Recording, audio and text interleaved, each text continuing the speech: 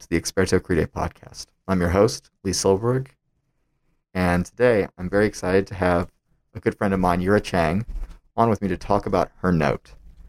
Her note is entitled, in part, Willful Blindness to the Bar Exam. Thanks for having us, Yura. I'm glad to have you on. Awesome. I'm really excited to be here. So before we begin, I always like to talk about the background and the writing process to the paper, and I think that it's a really important thing to understand when readers go about the actual reading. But of course, we don't get that from the text. So I was wondering if you could tell us just a little bit about yourself, your own background, and how you came to write this piece. Yeah, for sure. So, in my past life, before I was a law student, I worked in education policy and parent organizing around education issues. And before that, my undergraduate education and research was around these ed policy topics. And so these questions of equity and how we address these inequities in our educational institutions and how we are addressing these problems to make sure that how we teach students is more inclusive and meets students where they at. These are all topics that have always been very interesting for me. And so this note presented a really great opportunity to dive into some of those questions, but in the context of the law and law school, which was really salient for me, obviously, because I am still a law student. I'm in my third year here at the U. And I was really fortunate to work with an incredible Note and Comment editor named Seiko Shastri, who suggested that I speak to Professor David Schultz. And he kind of tipped me off as my advisor to the history of the American Bar Association, this sort of exclusionary history that the Bar Association has had. And as I was diving into the research of it, the topic of the bar exam as this gatekeeper to the legal profession kept on coming up because this is a topic that has been discussed for many years. And I thought that with the pandemic and states being kind of forced to question their reliance on the bar exam, whether they wanted to keep this traditional format, those questions were really relevant, and so it seemed like a really good time to kind of dive into this topic. Well, I'm glad that you wrote it. Going back maybe to the beginning, the full title of the note is Barring Entry to the Legal Profession, How the Law Condones Willful Blindness to the Bar Exam's Racially Disparate Impacts. And I think that the title in full is actually really, I would say, very both intuitive and informative. And your article really walks through the origins of the bar exam. And the words that came into my mind first were yikes, and then oh no. Mm-hmm. And I kind of saw, as the article went along, exactly what you were pointing to. And so I'm curious, was that your reaction? Did you come into it knowing that that was probably what you were going to find? And after writing it as a kind of a retrospective, how do you still see the ethicality of the issue? Yeah, so this history was really interesting because the rise of the bar exam, or the rise in how many states were starting to use the bar exam as a method of admitting new lawyers to the profession, coincides also with the rise of and the power and influence of the ABA, the American Bar Association, and other state bars. And that is all happening during the 19th and early 20th centuries, where what a coincidence. It's also an increase in the number of Jewish, Black lawyers, immigrants who are entering into the legal profession. And there's a lot of really racist and inflammatory language that is used to justify creating these bar associations and creating these what was termed then as sort of like higher standards to the legal profession. The purpose was to improve the reputation of lawyers, to keep the profession respectable. And I've used the word coded before to describe some of the rhetoric being used, but some of this language just straight up isn't coded at all. It's pretty explicit. I talk about the dean of the U Chicago Law School, who in 1911, publicly wrote this letter. He's supporting a minimum college requirement, and he's literally saying, we want to reduce hereafter the spawning mass of promiscuous semi-intelligence, which now enters the bar. Like, there's no coding there at all. And it's interesting because I think in the modern day age, today, like yes, many professions require a college requirement, or they require you to have gone to college, a college degree, and but it's just when you're comparing it to the language that's being used back then, and like that was the language used to justify moving from diploma privilege, which is where, as soon as you finish law school, you practice the law without taking the bar exam. So moving towards bar exams from diploma privilege, and also mandatory school accreditation. So like you need to have gone to a certain school that's been accredited by the ABA before you can take the bar exam. These are standards that were being kind of justified with language like this, in the early 20th century. And those are standards that still exist today. So again, like I understand sort of this consumer protection argument. Lawyers have a lot of social standing. The clients are entrusting a lot of trust in their lawyers. But it's really hard to take that consumer protection argument seriously or believe that was really the only kind of impetus for this movement and how we're accepting lawyers to the bar when you've got language like this that's out there. So I was surprised by how blatant some of the quote unquote coded language was, but I'm not surprised by the legacy, especially when you consider that in 2020, 86% of lawyers were white. Jumping to the present, as I'd say, so aptly put there, the current passage rates empirical data shows continuing disparate impact from the bar exam. I know that we go to a really wonderful law school, but our law schools also had conversations around, demographics and diversity. I think they've been fairly intense conversations at some points that are very meaningful. And I think that those conversations are probably, though I have no experience with other law schools, probably being had at law schools around the country. Do you think the data speaks for itself on not necessarily any one particular law school, but law schools generally, or just bar passage rate generally for individuals entering the legal field? Or is there more to it than just the data? Right. So one of the issues I see right now and that I kept coming across in my research is that there isn't a lot of disaggregated data on who is passing the bar exam. California is the only state that's releasing regularly after each bar administration a demographic breakdown of how many students are passing the bar in their state.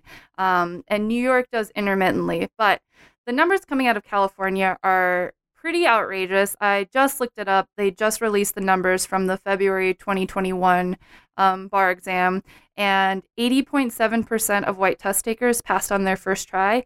And in comparison, 49.6% of Black test takers, 63.1% of Hispanic test takers, and 58.1% of Asian test takers passed on the first try. So that was a lot of numbers, but I think you can kind of easily see there's this pretty huge gap that's happening there. And note that American Indian and other Native groups don't even get their own category, because I think it's a very small number of those who are even getting to law school, unfortunately, based on some of these other barriers that we'll talk about.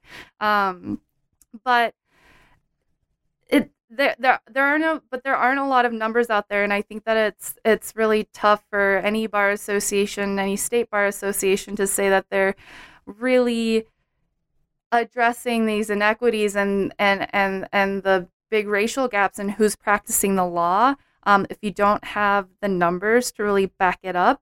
And I think it's showing that not only are you looking at those numbers and seeing this problem on its face, but that because of that, you aren't able to look at the more underlying reasons. I'm not suggesting at all that like student or test takers of color are just not able to pass the bar. They're not competent to pass the bar, become lawyers. There's already so many other social and racial underlying reasons, right? Like, students of color in law school are much more likely to have to take out loans. And law school is extremely expensive. And when you think about how expensive and time consuming it is to take and study for the bar exam, you've got to pay maybe up to several $1,000s to purchase a bar prep program. You have to probably take almost 2 months off if you want to be able to study full time. And those are those are luxuries that a lot of students can't take on. And so I think that, those numbers really do speak on its face, but also there aren't a lot of numbers out there. So it's kind of questionable how we're even going to address these inequities head on if we don't have the data to back them. Jumping off that point just a little bit, I think that the idea that the bar exam is not in itself alone the only thing that's prohibiting test takers, but the things that surround it that we've kind of built into it isn't necessarily I think it's an invisible point sometimes for individuals who come from a privileged background who can take, let's say, the 2 months off just to study and then go take the test and move on, in comparison to individuals who they might not see because, they're studying, who have to go and actually work or have to take on extra loans or cannot afford to do so and are essentially precluded from engaging with the bar exam in their best, their setting. Right? Mm-hmm. The best environment possible, the one that's most conducive to them passing. And I'm curious if, in your mind at least, that's an indication of a failure on the part of the bar exam to deal with, I would say, a more modern view of who's going to law school, the needs of the student, mm-hmm. as opposed to this, I would say, very reductive view of saying, oh, well, clearly this means that they actually just aren't as good at taking the test, which I think both of us would agree that's obviously not true. Absolutely. And you're seeing, and I think that's the justification for the bar exam is, some people really believe that a standardized test is the most equitable way of deciding whether or not someone is competent to practice the law. It's a test that everybody takes. They control the testing environment. But like you're saying, that really is showing a little bit of blindness. That's a word I use a lot in my note, to those underlying issues. And I think it's that sort of rationale is based on an assumption that every student that is coming to law school is coming from the same or similar background. And just this reliance on that viewpoint is harming a lot of students. And I would argue it's really harming our legal profession as well. Let's talk about willful blindness as a concept. That's, like you said, something that shows up in your note quite a lot. And I thought it was a really helpful descriptor. It gave me the language that I needed to really talk about and dissect the issue. So I want to give you the floor here. Can you tell me about it and help me understand it a little better? Yeah, so willful blindness, I was really inspired by two legal concepts that are pretty well known. The first is this idea of intentional blindness, which was a term coined by Ian Haney Lopez. He's a prominent legal scholar on how racism has evolved in the law. And so he uses intentional blindness to describe the racial jurisprudence of courts in remaining intentionally blind to racial context when they're deciding these discrimination cases.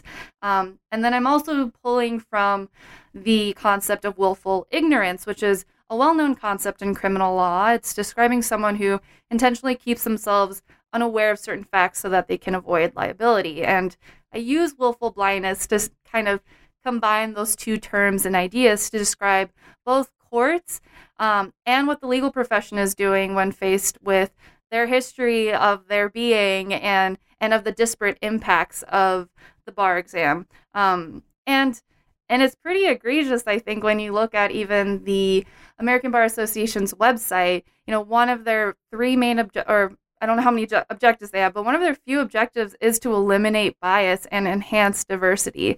And so the messaging is out there, and we saw that especially after George Floyd's murder here in Minneapolis, like the onslaught of diversity, equity initiatives, of how do we support people of color, and those are all and education projects, and I think that those are all extremely important. But it also shows a little bit of blindness to me that we're not looking at these larger structural institutions such as the bar exam that are shown to have highly disparate impacts based on the race of the test taker. That to me shows some willful blindness. So if I might ask, what it sounds like in some ways, and what I understood a little bit from your article, your note, was that structural changes, the kinds of things that really do make an enormous impact on each individual person that might be suffering from this kind of, not invisible oppression, because it's very visible once you actually look for it, but a little bit suppressed oppression in a way, those are much harder to come by. Do you think that having more data, perhaps, or having better access to data might bring a push that's stronger for structural change that we saw, let's say, after the George Floyd riots, for example? Mm-hmm. Well, I think data is very important, and I was very frustrated in I couldn't even find data on the demographics of lawyers within a certain state. How many white lawyers, what's the percentage of white or black or Asian lawyers in Minnesota, for example? So that was really frustrating, and I think that data can be very convincing. It can be really powerful in creating in sort of instigating, inspiring change. At the same time, I don't want the focus on data to be the only thing. I think that it also takes a lot of time to collect data. And what this note is discussing is like the data out there is pretty strong enough. California is one of the most diverse states in the country. I think we have enough data and also enough kind of anecdotal evidence, what we're seeing around us, the lawyers that we're practicing with, to say like that there does need to be a change. And bar associations have talked pretty openly about wanting to have a more diverse legal profession. So the reasoning is sort of already there, but not the push for, again, like these more structural institutional changes, which data can help with, but I hope it's in tandem, and it's not like we need to wait for the data until we can really start having these conversations. Moving away from the data then, I think that another thing that really stood out to me was that you walked through several cases that really did, I would say, elaborate on this general almost immunity of bar associations from any kind of challenge to their policies or their strategies for keeping their bar up to snuff. Mm-hmm. Could you give us some kind of background on those cases, or talk about any of the cases that really stood out to you that you said, wow, okay, this is really quite the block? Yeah. I found it really interesting to go through some of these federal court cases because there are a few instances where you were like, oh, the court is just getting so close to articulating what the issue is. And then they kind of back away a little bit. So I want to talk about Griggs, which is a really interesting case from 1971. It's a Supreme Court case. It's not a 14th Amendment Equal Protection Clause case, but it actually shows that courts have used disparate impact evidence to prove that a law is racially discriminatory. So Griggs is a case where the plaintiffs are Black employees who are challenging a standardized general intelligence test that was being used by their employer to determine whether or not an employee would get a transfer. And plaintiffs are claiming that this violated Title VII of the 1964 Civil Rights Act, which prohibits employer-based discrimination. So basically the plaintiffs were bringing evidence showing that the white test takers were getting way more like favorable transfers. And the reasoning was like, well, they're just doing better on the test. So the court found that even though there may have been good intent on the part of the employers, it doesn't matter if the outcome results in that intent doesn't matter if the outcome is disparate impacts. And a phrase that they use, which is really illustrative, is fair, informed, discriminatory in operation. So that was a really exciting outcome. And then in Tyler v. Vickery, which is a case that comes out of the Fifth Circuit in 1975, so just a few years after Griggs, the plaintiffs, who are Black law graduates who have failed the bar exam in Georgia, they try to kind of transfer the analysis used in Griggs to the 14th Amendment. So they're arguing that they're challenging the bar exam's constitutionality under the 14th Amendment. And their evidence is really striking. So in July 1972, 100% of Black test takers failed the Georgia bar exam. And then the next year, in February and July, more than 50% failed. So they're arguing like, this evidence is pretty clear, this is pretty discriminatory, and the court should use strict scrutiny, which basically would mean, we're going to strike this down. And the court comes out and says that, no, we need more than disparate impact. And they say this really interesting thing where they're like, otherwise few legislative efforts would survive such scrutiny. And kind of just saying almost offhand, like, yeah, none of our laws, if you put them under this disparate impact kind of microscope, you're going to find that there's disparate impact and we'd have to strike them all down. And I thought that was kind of an interesting, like, kind of moment of self-awareness that didn't really go anywhere. And so the court goes on to use rational basis review, which, they were like, okay, yeah, the state has an interest in making sure that people who are lawyers are competent. And they found that this had a rational relationship to that. The bar exam did. And one thing I want to point out is that the dissent kind of suggests, like, maybe we should look at context. It's kind of interesting that after you have 100% of Black test takers fail an exam, there was no investigation. There was no sort of questioning of what's going on here. And that maybe that, in addition to the data, could suggest what he called a systematic pattern of unequal results.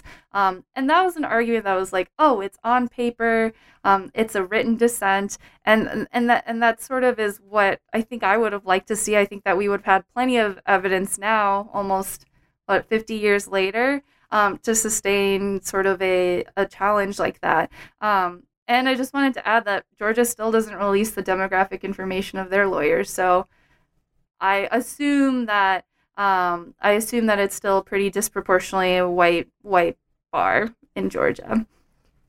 If we could talk about that dissent for just a little bit and why the idea of context matters. I think in many law cases that I've read, oftentimes the context of a case can be swept under just going through the facts and the law, that the background that is often really salient is left out of the cases. But of course, in this case, the dissent really does make an effort to highlight that. Mm-hmm. Do you think that that kind of background context, the circumspection, kind of aids in the analysis, or do you think that getting rid of it in some of these cases is really how the courts are driving towards what is kind of a counterintuitive conclusion, that something is okay when in reality we know that it's not? I think that there is a place for some of that more contextual evidence. And again, federal courts have used that sort of contextual evidence, when after Brown v. Board, which is, segregation of students based on their race is illegal, Southern states immediately try to create these laws that kind of try to be sneaky about it. We're creating laws that, school officials are going to assign students to schools based on certain characteristics, but they're not naming it as race. And so that's when the Supreme Court comes out and says that, well, we can also look at the intent of the legislation, what's the language that's being used, to determine whether or not there is sort of this really insidious discriminatory intent, even if on its face it's neutral. And so there is a history of the courts using context. And I think that without context, you can look at data that was coming out of Georgia in the Tyler v. Vickery case, and you can kind of make up any sort of excuse on your own if you're not using the context, the evidence. And this is also, to me, kind of showing just a blatant disregard for the lived experiences of these plaintiffs, to just say that, no, this is like meeting a rational need of the states, and not really considering the broader landscape of what's going on. So to cap this off, to talk about that broader landscape, I guess what's next in your mind?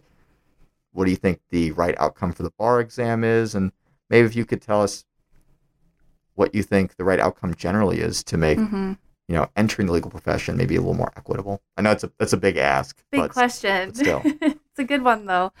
I want to start by saying that my biggest regret in writing this note, I started writing this note now, more than a year ago, is that in my conclusion, I don't upfront say that I think the solution is to abolish the bar and to move on to different methods of ensuring the competence of the people who are entering the bar. And so I'm saying it now. I guess that's how this is my way of making a little amendment to my own note. But the exciting thing is that is a conversation that's really happening. I think it was spurred by the COVID pandemic. During the pandemic, I believe 4 or 5 states actually, 5 states temporarily allowed diploma privilege. And since then, it's sort of spurred more conversation around what we can do differently. And so just, I think about a week ago, a little more than a week ago, the Oregon Supreme Court, they publicly supported an experiential learning pathway for students and postgraduate supervised practice pathways for students in place of using the bar exam. And that's still just like a beginning kind of stepping stone. There's still a pretty long way to go before I think Oregon would get rid of their bar exam. But that's really exciting because in every state, it's the Supreme Court the state Supreme Court that is responsible for setting the standards. So that's really, really exciting. And that conversation has been, like I said, been going on for a while. Mitchell Hamlin's dean has been really open and calling for change to how we license lawyers. And I just want to add that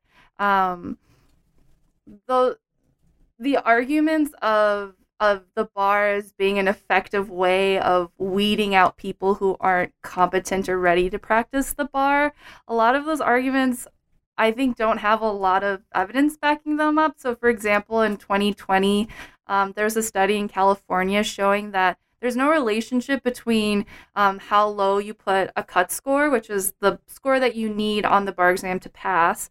So no relationship between the selection of a cut score and then the number of complaints, formal charges, or disciplinary actions taken against attorneys in that jurisdiction. So just showing that maybe the bar isn't as accurate in determining who's going to be a good lawyer and who isn't.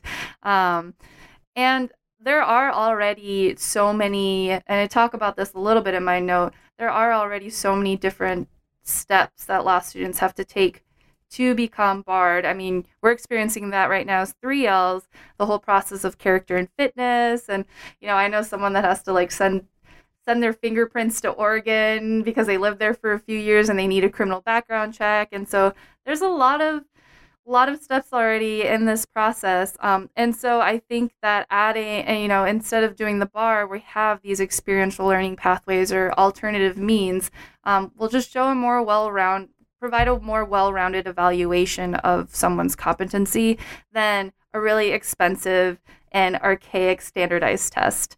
And like I said, students of color already go through so much just to get to law school. Not only do you have to, you probably have student loan debt from undergrad. You have to take the LSAT, which is another standardized test. You have to take out loans. You have to survive being in a white-dominated institution. And then at the end, there's just this final boss of the bar. I think we're really doing a disservice to our profession by kind of letting that final barrier, I think, just prevent a lot of really talented people from being lawyers and being our peers in the legal profession. Thank you, Yura. I really appreciate you coming on with us, and I think that's an excellent way to cap off the discussion today. And I invite everyone to go ahead and read your article in Volume 106. Thank you for having me. This has been a lot of fun.